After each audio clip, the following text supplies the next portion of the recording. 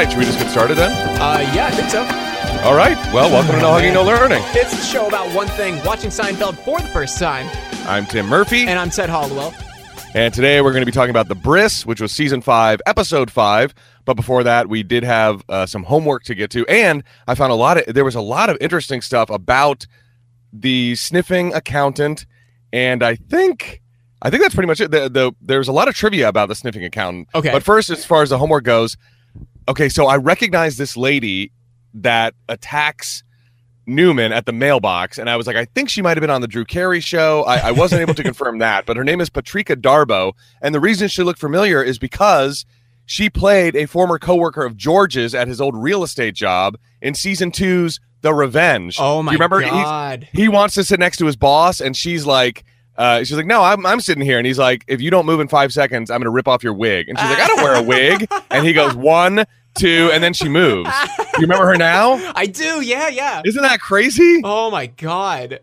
So what do you think? Is this a case of... Wow. I know. Is this a case of Seinfeld, the production crew double dipping with an actress that they know can deliver a performance? Or do you think she's playing the same character? Oh, man. I would love for it to be the same character, but I don't think that's the case. Yeah. You see, the way the Wikipedia article wrote it, the way whoever edited that, it says the lady that had the coat on the Newman rubs his fingers at the mailbox is Glenda, a former coworker of George's, blah, blah, blah. So they just straight up took the liberty of saying, oh, it's the same character, which in reality, I mean, we're going to see, it's interesting, in the last episode, we're going to see a character reappear, not playing the same character they played in The Sniffing Accountant. Oh, boy. Okay. So, I'm pretty sure that it's been pointed out to us by Twitter people and stuff that, you know, we've seen certain characters reappear and stuff like that. In fact, I think someone, we have a long Twitter message from somebody that said something about Rance Howard, and we're going to see Rance Howard again, apparently, which I don't remember. Yeah. So that was really the only other homework I had was the candy bar, and I still haven't looked that up. So, oh, man. Yeah. Should we just do that live right now? Get it over with? Just watch the Hulu episode? Yes. We're going to pause the episode right now, and we're going to watch the entire Hulu episode right now. No, I'm just going to look it up on Google, see if I can. Kramer claimed that he once found Dwayne all hopped up on cinnamon swirls. George attempted to get the discount. Kramer named Dwayne's yada yada yada. Dwayne was portrayed by Tim Stack. Oh, that's always been part of my vocab. Oh, interesting. I don't know why. I don't know how.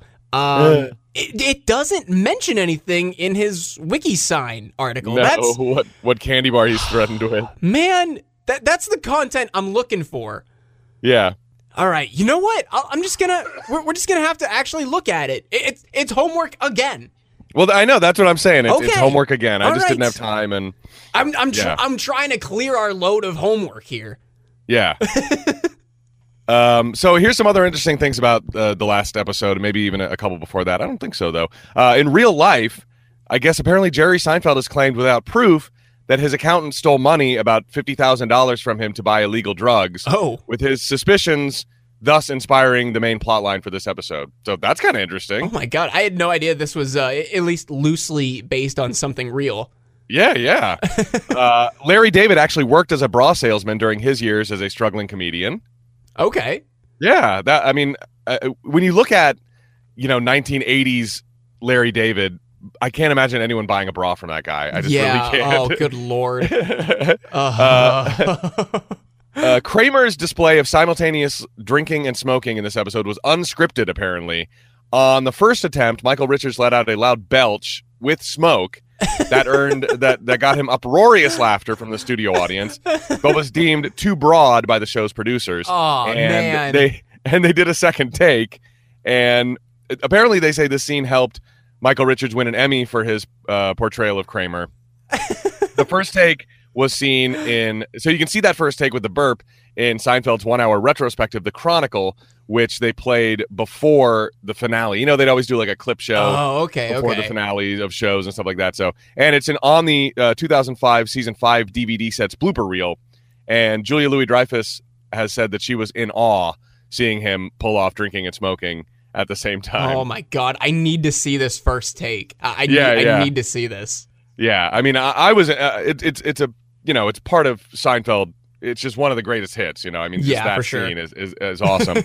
The mohair sweater that Kramer is wearing in the bar and that Jerry wears earlier is the same sweater worn by Miss Sokol's daughter in season 3's The Boyfriend Part 2 on her second date with George. Oh. Yeah, do you remember the unemployment lady whose daughter George pretends to like? Yeah. Yeah. Oh So my God. It I was know. her sweater? Did you Well, say it was her sweater or? it's the same sweater. I don't think in Seinfeld, within the universe, it's meant to be the exact same sweater. Okay. Because Jerry does say it was in the back of his closet, but yeah, I don't remember how that second date ended. We could write some sort of fan fiction where George ends up taking her home. She leaves the sweater with George. She leaves the sweater at George's house after after a tryst, and then George somehow it winds up in the back of Jerry's closet because George doesn't want it. Maybe he stashes it there or something. Who knows? I mean, it's plausible, I guess. Yeah.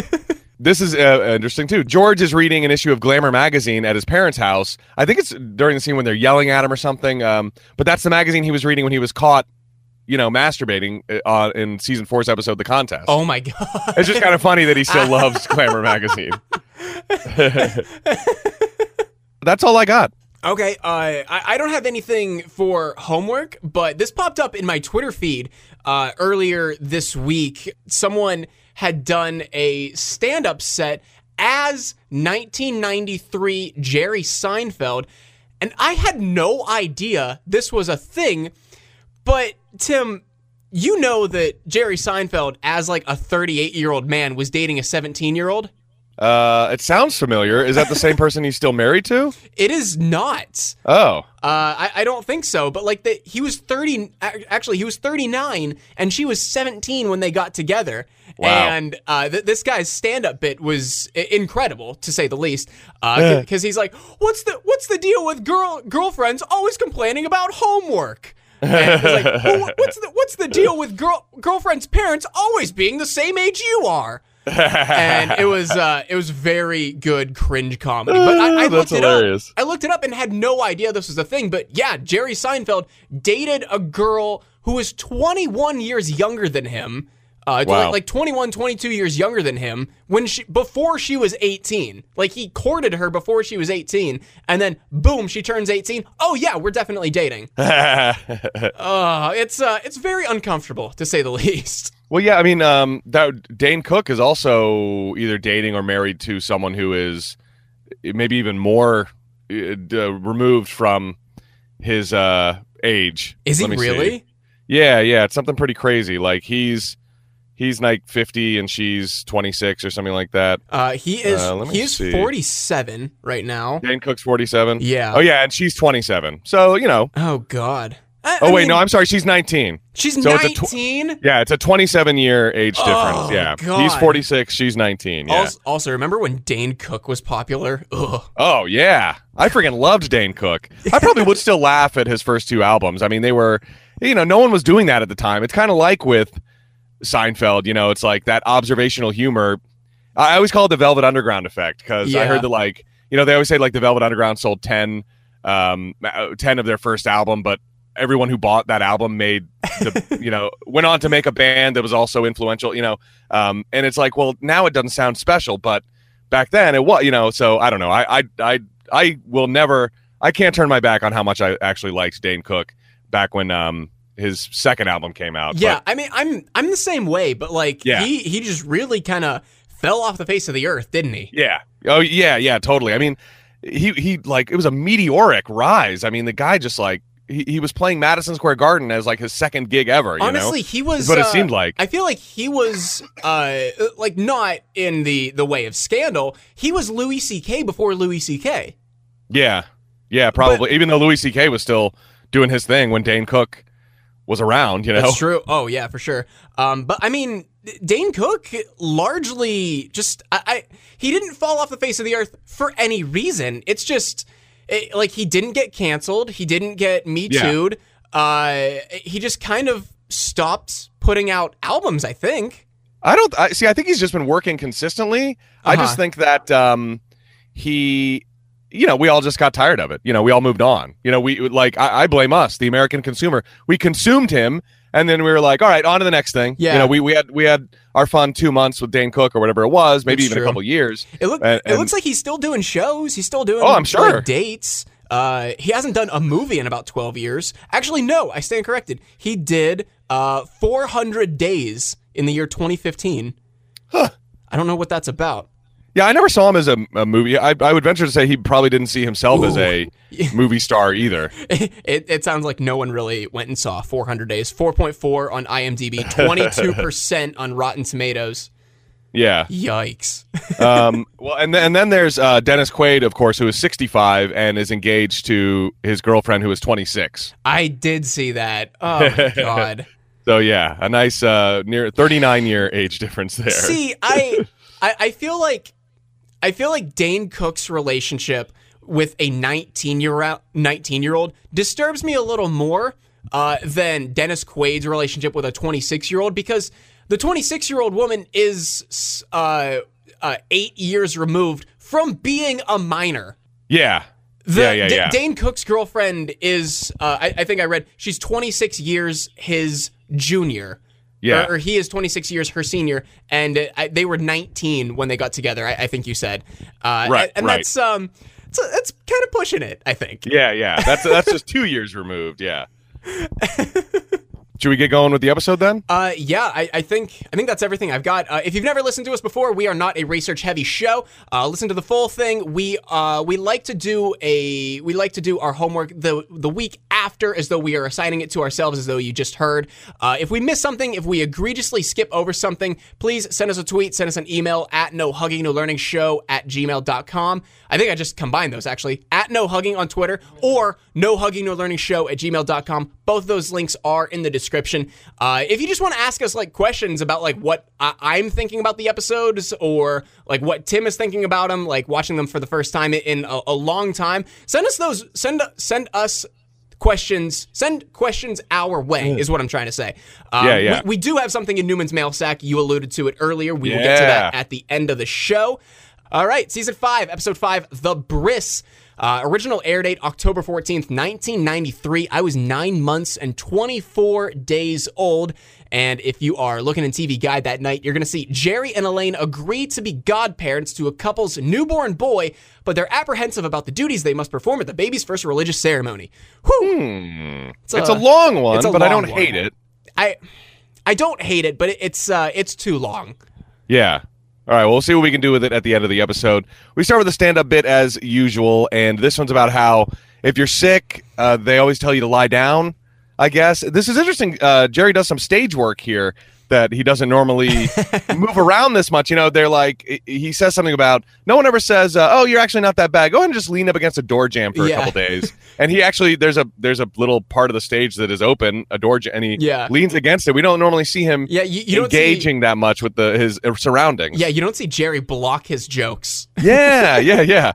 And so he's like, well, unless you go to the ER, then you have to sit down, have a seat over there, whatever it is, bullet wound, whatever. And then he goes off on, I think, something that we kind of talked about this recently, how like the jokes have been truncated like into digest form so they can fit in these little interstitials. And this seemed like maybe the beginning of a joke. I didn't know where it was going. I kind of got oh boy, when he said, there's a weird cultural mix of people at the ER, isn't there? I was like, oh no.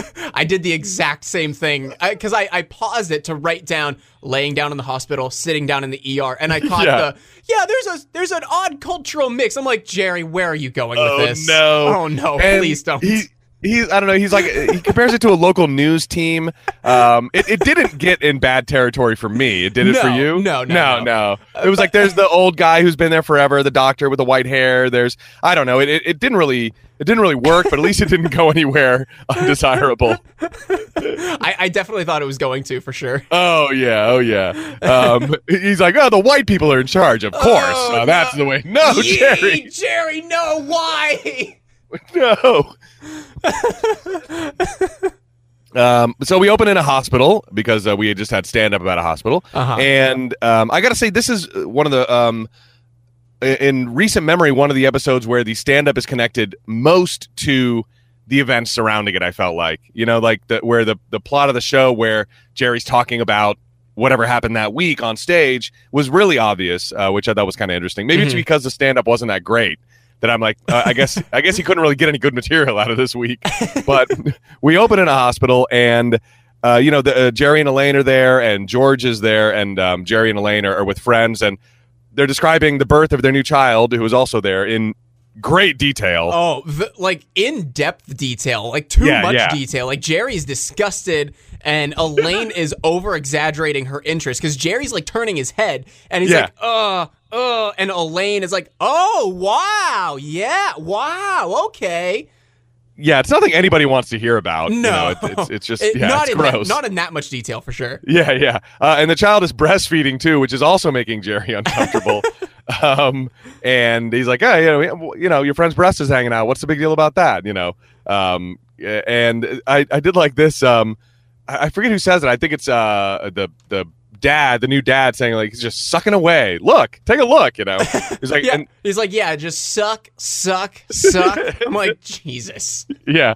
And then he says, how long do they do that for? He's like, a couple years. And then you got to do the weaning. Like, you got to wean. Oh yeah. And then everyone says wean about 30 times. Yeah, our first buzzword of the episode is wean. Yeah.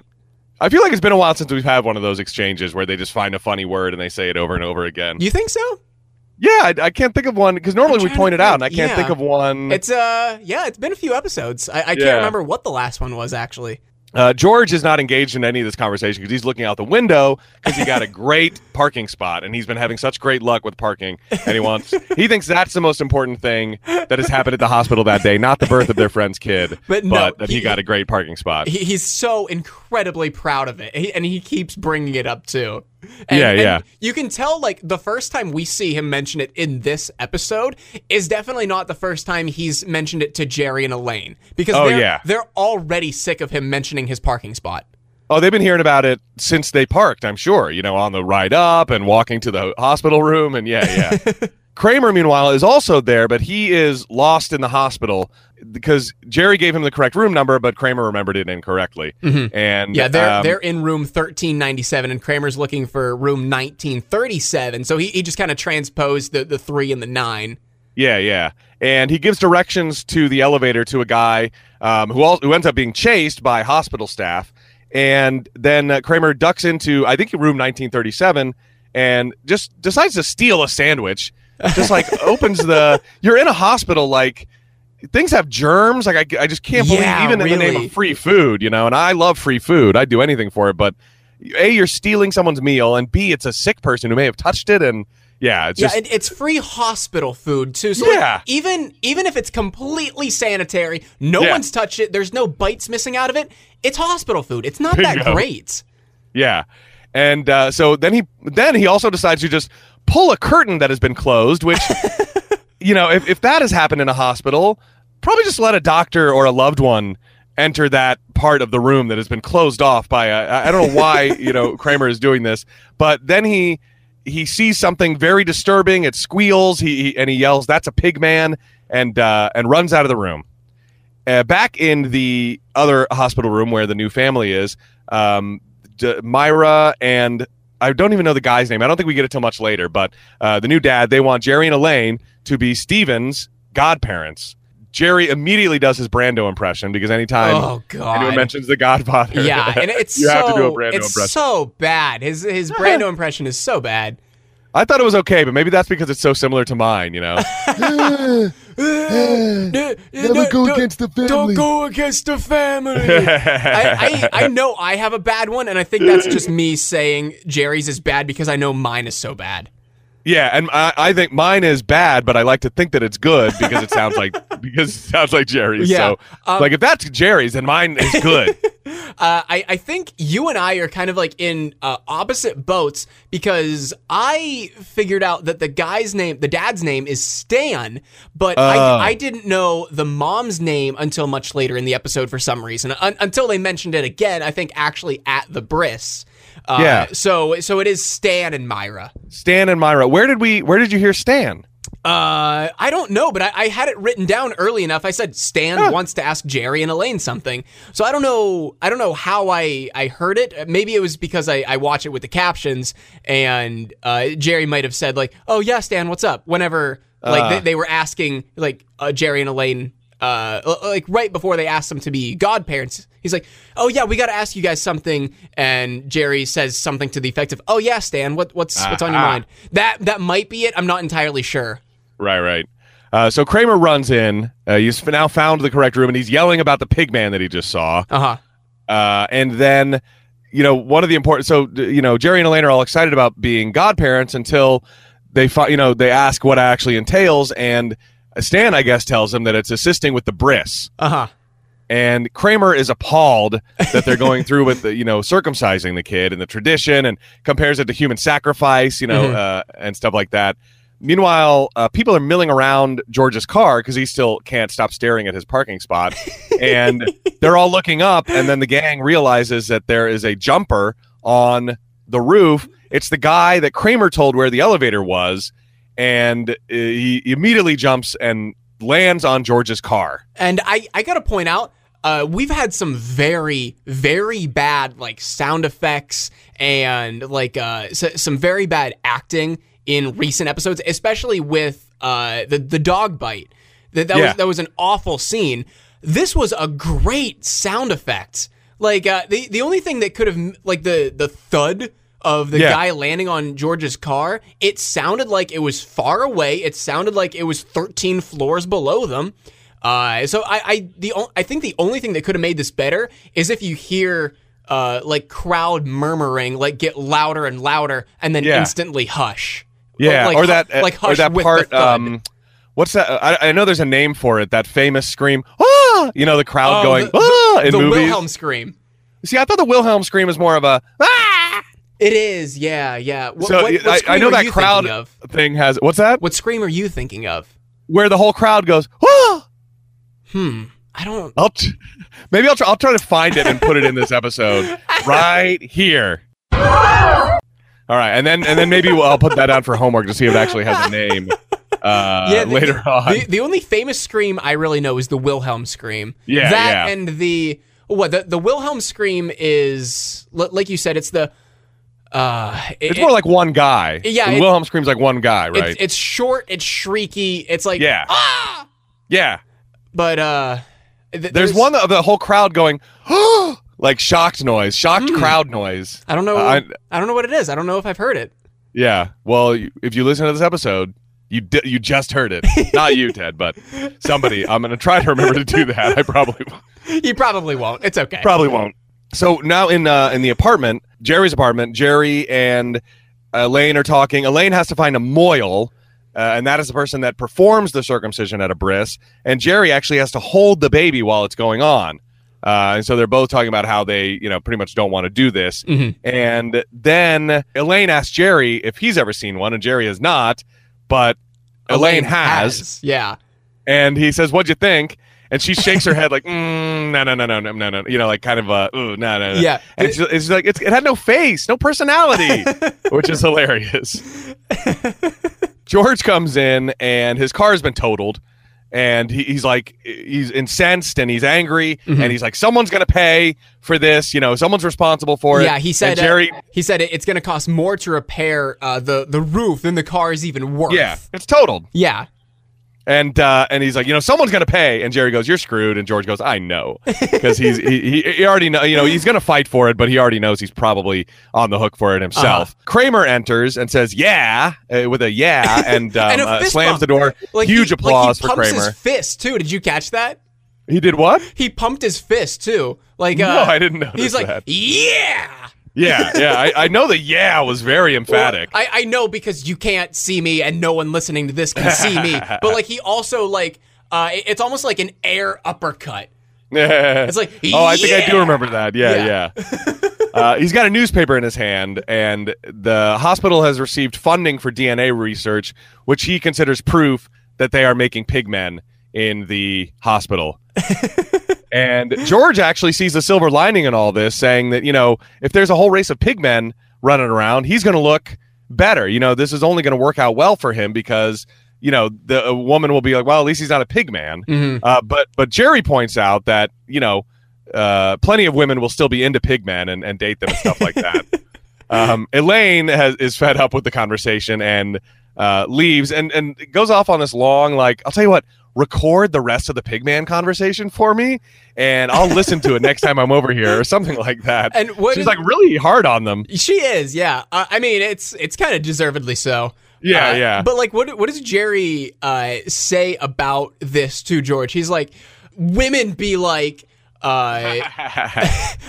like, oh yeah, that little pigtail just really gets me going, or something like that. Yeah. He's like, that will be someone's fetish. I mean, for sure. So that that's what Jerry was saying. But would George want to be involved with someone whose fetish is pigmen?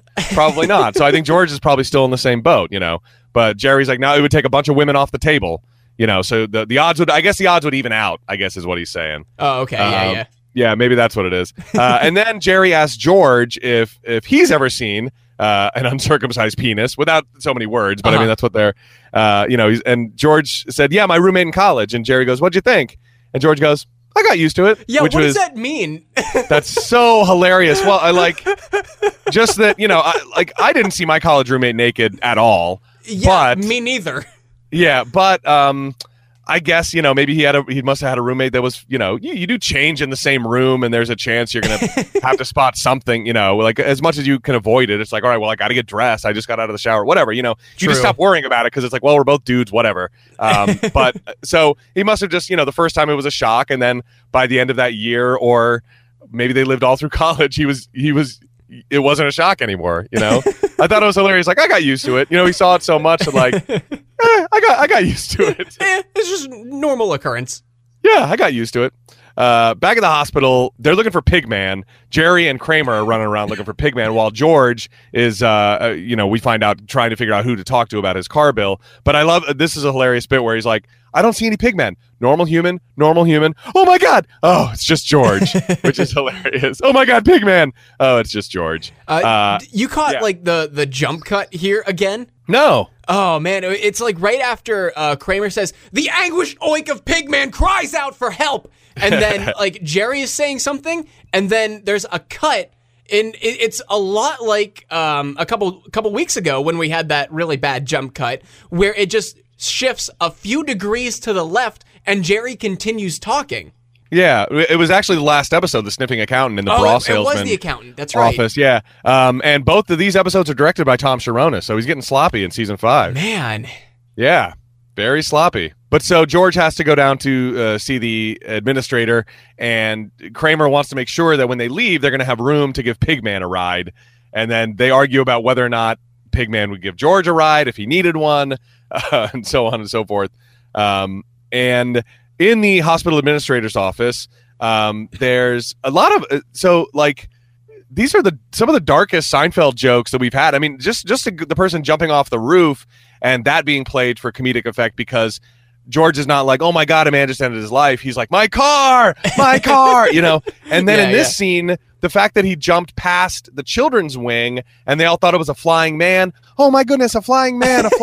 And then splat are pretty dark. It's very morbid for sure. Very like edgy. George kind of dances around. He is trying to be respectful of the fact. Well, not really. He's trying to feign respect for the person whose life just ended, because we know he doesn't really care about it. Yeah. But, he starts dancing around the compensation for his car, and the woman, the administrator, shames him for trying to profit off of this guy's death. You caught like what he was trying to do, right? He said like, I just can't help but think that if I had a convertible, this never would have happened. Oh, no, I didn't. Yeah. I thought that was his way of like kind of dancing around it. I thought he was just trying to get what his car was worth. No, I think he was trying to get the hospital to buy him a convertible. Oh, but he does say like, I never bought a convertible because I'm bald. And then she goes, well, I know plenty of they get off on like a tangent of, I know plenty of bald guys that have convertibles. And he's like, well, they wear hats. And he's like, then everything gets pressed down, but then he kind of moves on. So it's possible that I didn't pick up on that maybe that's the way she took it, because I only took it as like, he's not trying to profit. He just wants maybe, I don't know, what his car costs, because it sounds like George doesn't like convertibles. That's true, but also, like, when has him being bald ever stopped him from doing anything else? Yeah, it's true. Yeah, totally. I'd be interested to hear, like, anybody else's take on this. Like, if anybody thought, like, George was trying to get a convertible, or if he was only trying to get, like, the value for his car. Yeah. Because he did pull out the receipt, the estimate, I mean. That's true. That had his car totaled. So that's kind of what he wanted. What he would have done with that money when he got it, probably buy a new car, maybe a convertible at that point. Maybe. But, who knows? Yeah. In room 1937, the Pigman is gone, and Kramer corners a doctor and keeps asking him where he is, and you know what I'm talking about. And the doctor gives Kramer some lip service, basically saying, he's been released. And Kramer lets him go, but knows that the doctor is lying. He's lying. Yeah, but like this doctor had no idea like what Kramer was talking about. Not at all. No. He just wanted to be released from his grasp. And then Kramer walks off. Then we're at the Briss, and Elaine and Jerry are still complaining about what they have to do. And I love this. I can't believe this hasn't entered like the best Seinfeld quotes or the best concepts from Seinfeld, but level jumping. They're level jumping our friendship. We don't even know them that well. Jerry was just on a softball team with Stan, and Elaine hangs out in the stands with Myra and talks, and then now all of a sudden they're godparents to their kids. That's this is a really good concept. Like yes. I mean, even without it being tied to Seinfeld, like this is part of like modern culture.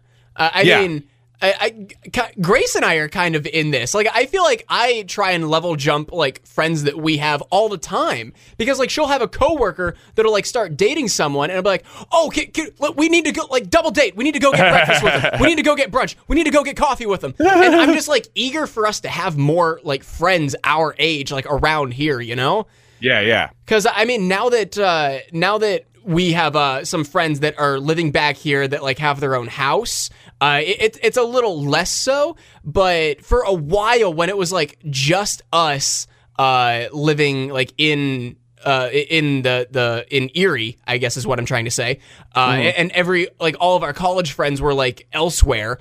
It was very bad with me trying to like get her to set up like double dates with just like people that we barely know. Yeah, you were trying to level jump. I was trying to level jump. I'm guilty of it.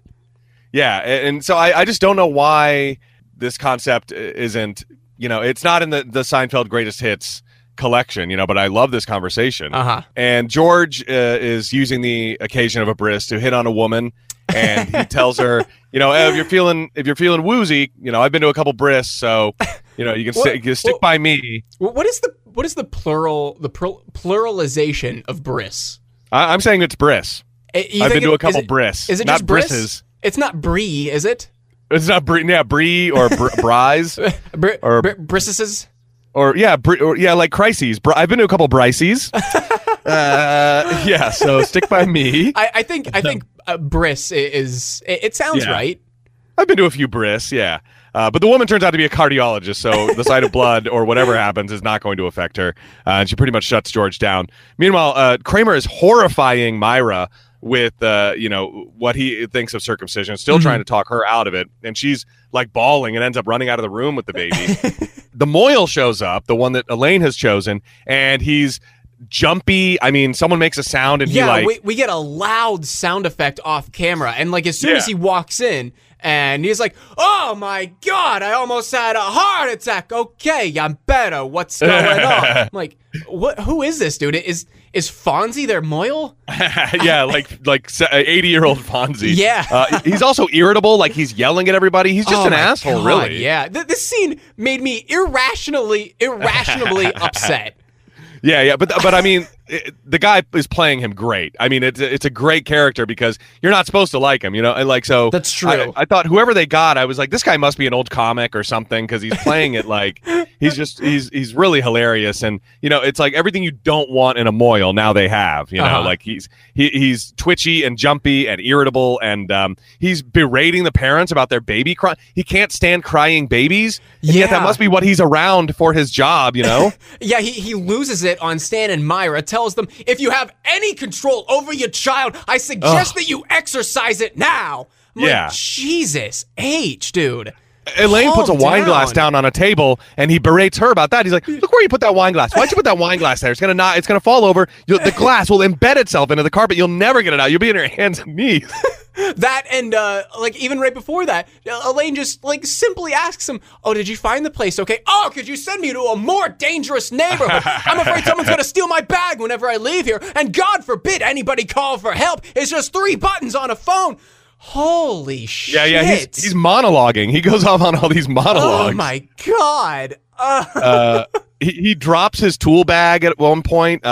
He says that he should have been a kosher butcher like his brother, because you make a mistake on a cow and no one gets upset. You go on with your life. Cows don't have families. Cows don't have families. Jesus. Which indicates that he's made a mistake before during a bris and the family got upset with him. That's the way I took it. Yeah, same. Yeah. And then he's like twitching as he's inching closer to the kid that Jerry is holding. And as he gets down there, George faints in a hilarious, the plate of food he's holding goes up in the air and he just falls flat on the ground, which is hilarious because, he was talking such a big game about being able to handle it earlier. Oh my God. Back in George's car, the roof is caved in, so nobody can actually sit up straight, and George has to hold part of the upholstery up with his hand while he's driving. Yeah, everyone's Elaine's got her neck cocked to the left, and Jerry's really crouched down. Kramer looks like the only one who's comfortable. Yeah, he's sort of laid back and fine with it all. The Moyle apparently circumcised Jerry's finger. Oh God, I don't know how a circumcision works, so I don't know if it's if they have just a tool that just clips something off, or if it's he's got a scalpel or something and actually has to cut something. No idea. Okay, I'm not gonna look it up for homework either. We are not circumcision experts. Yeah, and I don't care to be. So I'm fine with never knowing how that whole thing goes down. George finds another amazing spot in front of the hospital and wants accolades for it and everybody to thank him and talk about how amazing it is. Mm-hmm. Inside the hospital, Kramer goes off to find Pigman one more time. And I love, so the Moyle walks out of a room and Jerry goes, "Oh, look, it's Shaky the Moyle." Yeah, that was good. That was hilarious. And then the Moyle accuses Jerry of flinching when the circumcision was happening.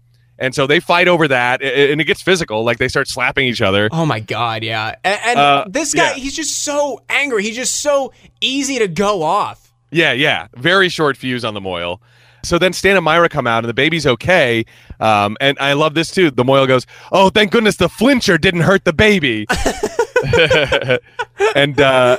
And he yells at them all again, and then he ends up giving him his card before he leaves. "Here's my card." Yeah, because he says, he's I won't have you ruin my reputation. This is my life, my career, my livelihood. Here's my card. Yeah, and then walks off. Just a hilarious.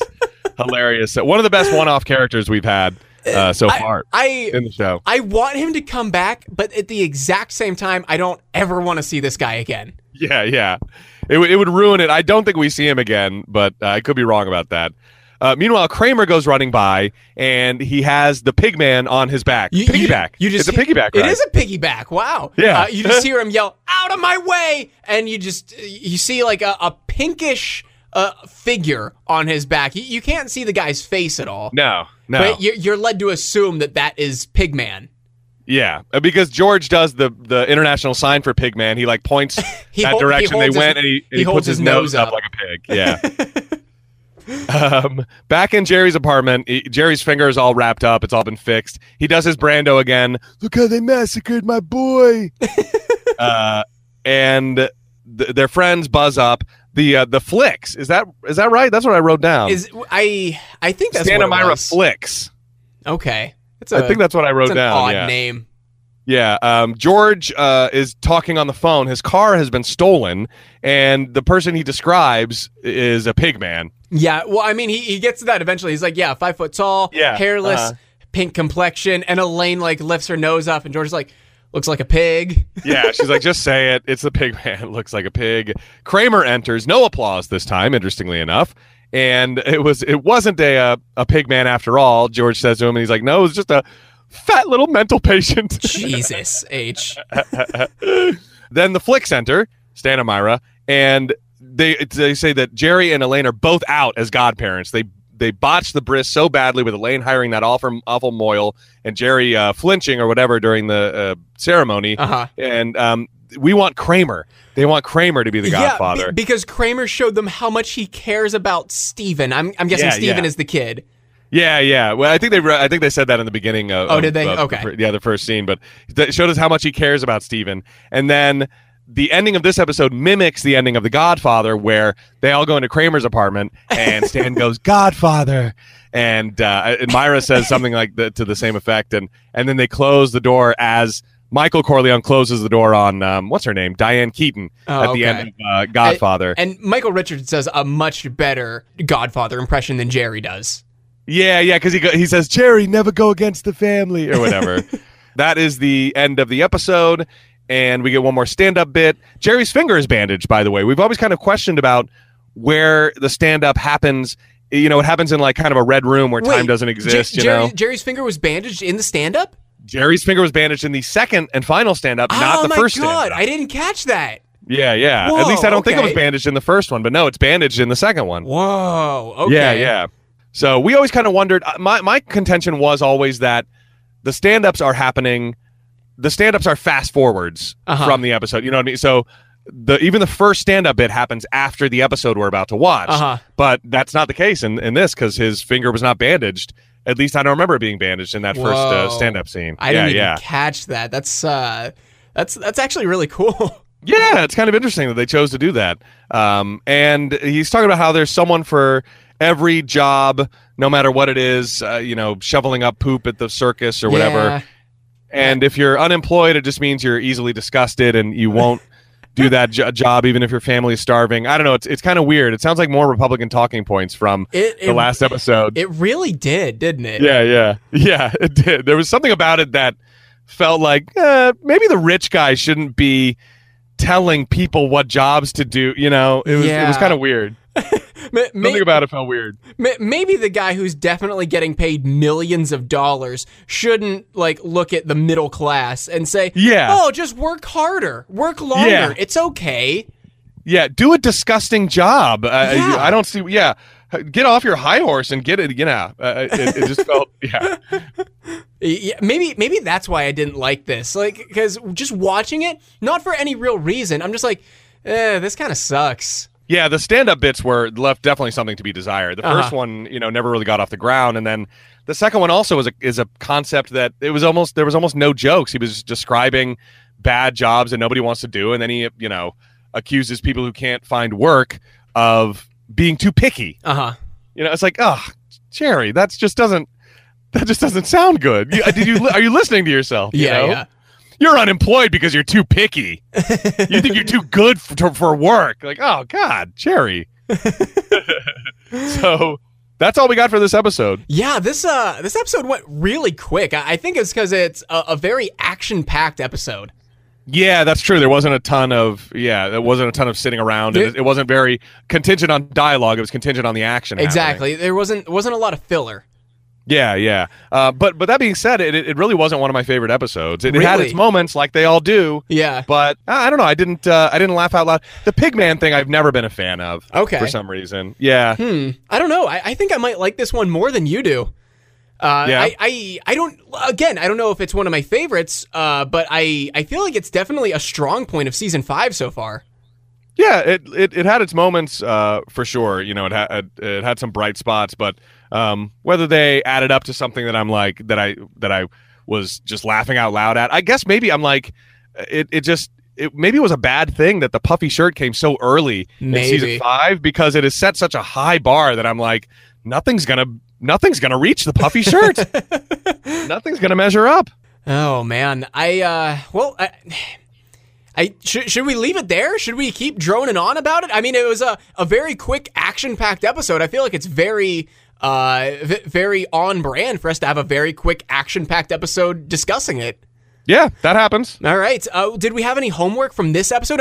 We got to go back and look at the candy bar from the sniffing accountant. Yes. Okay. That's for certain. We got to do that because we got to wrap up this candy bar saga. Yeah, I will try to remember to do that before I watch the next episode. Okay. When I have Hulu open on the actual television screen and not like, a tiny little screen. And I'll try to get some definitive photographic proof as well if I can do that. Okay. Was there anything else from this episode? I wanted to find out what that crowd noise was, which has nothing to do with this episode. That's right. I just thought it'd be a good addition to that scene where the guy lands on the roof of the car. Yeah, I like that. Okay. Anything else? I think that's it. All right. Did we want to come up with a better description? We can try. All right, so we had Jerry and Elaine agree to be godparents to a couple's newborn boy, but they're apprehensive about the duties they must perform at the baby's first religious ceremony. I mean, I see I can see spots where it could be shortened, but it's tough to conceptualize. Maybe Jerry and Elaine are apprehensive about their duties as new godparents. I like that, actually. It's short, but it also says exactly what's going on without spoiling anything. Jerry and Elaine are apprehensive about their duties as new godparents. Is that what you said?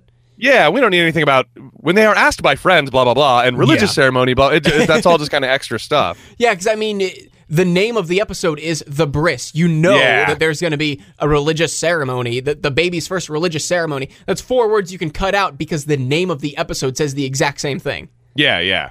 All right, I think we did it. All right, that was easy enough. All right, so we do actually have Newman's mail sack coming from Fred Esposito, longtime fan of the show, and he said, "Hello, Tim and Ted. Sorry it's been so long I've written. I've been busy and you guys have done well with your homework. I haven't had much to add. First off, congratulations to Ted on getting married and Tim for the new job. Thank you, Fred." Thanks.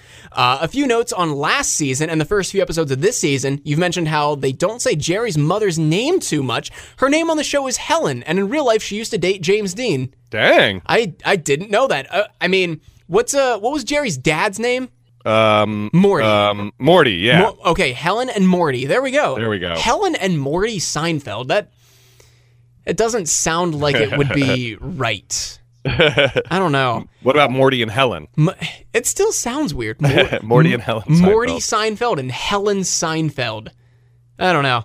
When the first episode with George's father airs in syndication, it's with Jerry Stiller. When Seinfeld went to syndication, they reshot the scenes with Jerry Stiller. It was only a few years since the original episode with John Randolph, and everybody looked relatively the same. There was such a big time lapse with the episode with Jerry's original father in season 1, they left it in. I wonder if okay. With so they Jerry's couldn't go back and father. reshoot. Yeah, there was such a big time lapse from that pilot episode to when they hired a new dad for Jerry that there was no point in going back because it would have looked weird if they reshot that scene. But that's right. Yeah, okay.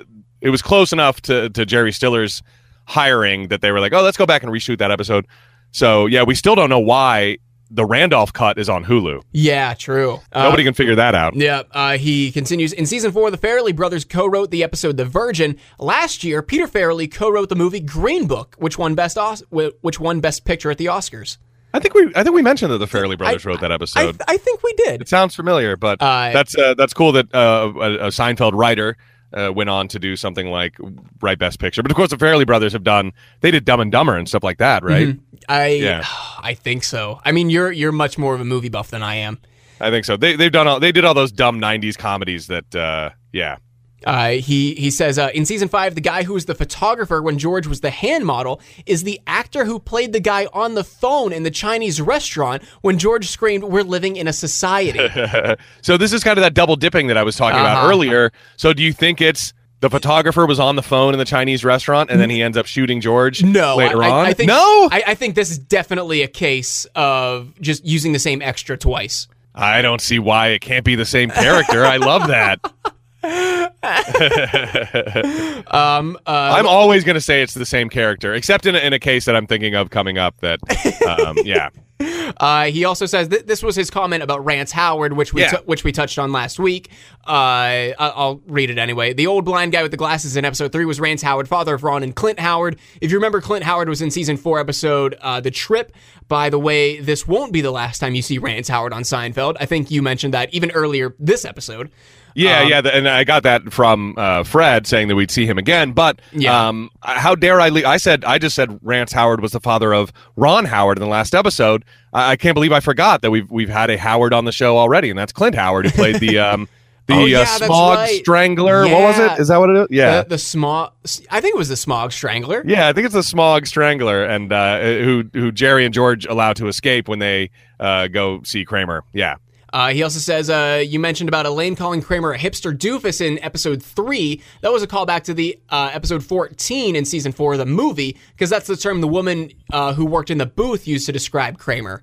Yes. All Yeah, right. I knew we'd heard that before. And then one more note that I think you guys would find interesting. Season 4, Episode 9 has a guest appearance by veteran comedy actor Bill Saluga. Bill is most known for a character he played in the late 70s and early 80s called Ray J. Johnson. The Simpsons and Family Guy made fun of the Johnson character. If you want something that was not offensive years back and would never be allowed today, then look up Ray J. Johnson. Huh. Interesting. I have to do man. that. Well, we can add that to our homework. We'll look up Ray J. Johnson on YouTube. Yeah, why not? Oh man! All right, I think that's everything we got. Yeah, and Fred said that I hope you enjoy season 5 as I feel it's the last great season of Seinfeld, Oh, which is man. a bold statement. That's crazy. All right. Well, yeah, strong words Yeah. from Fred Esposito. Next week we got season 5, episode 6, The Lip Reader. Original air date October 28th of 93. And if you're looking in TV Guide that night, you're going to see George tries to capitalize on Jerry's date with a deaf woman. That's a strong synopsis, I got to say. Yeah, it's short and sweet. I mean, that's what I Yeah. like. That's what I like in the descriptions. If I don't have to click read more on the description, I'm a fan of it. Yeah, and it's really, I mean, we're like, oh my gosh, how low is George going to sink on this upcoming episode? It really adds some drama to already. Yeah, so I love it. All right. Do you have anything else? No, I think that's it, right? I think so. Okay, awesome. For No Hugging, No Learning, I'm Tim Murphy. I'm Ted Hollowell. Be good.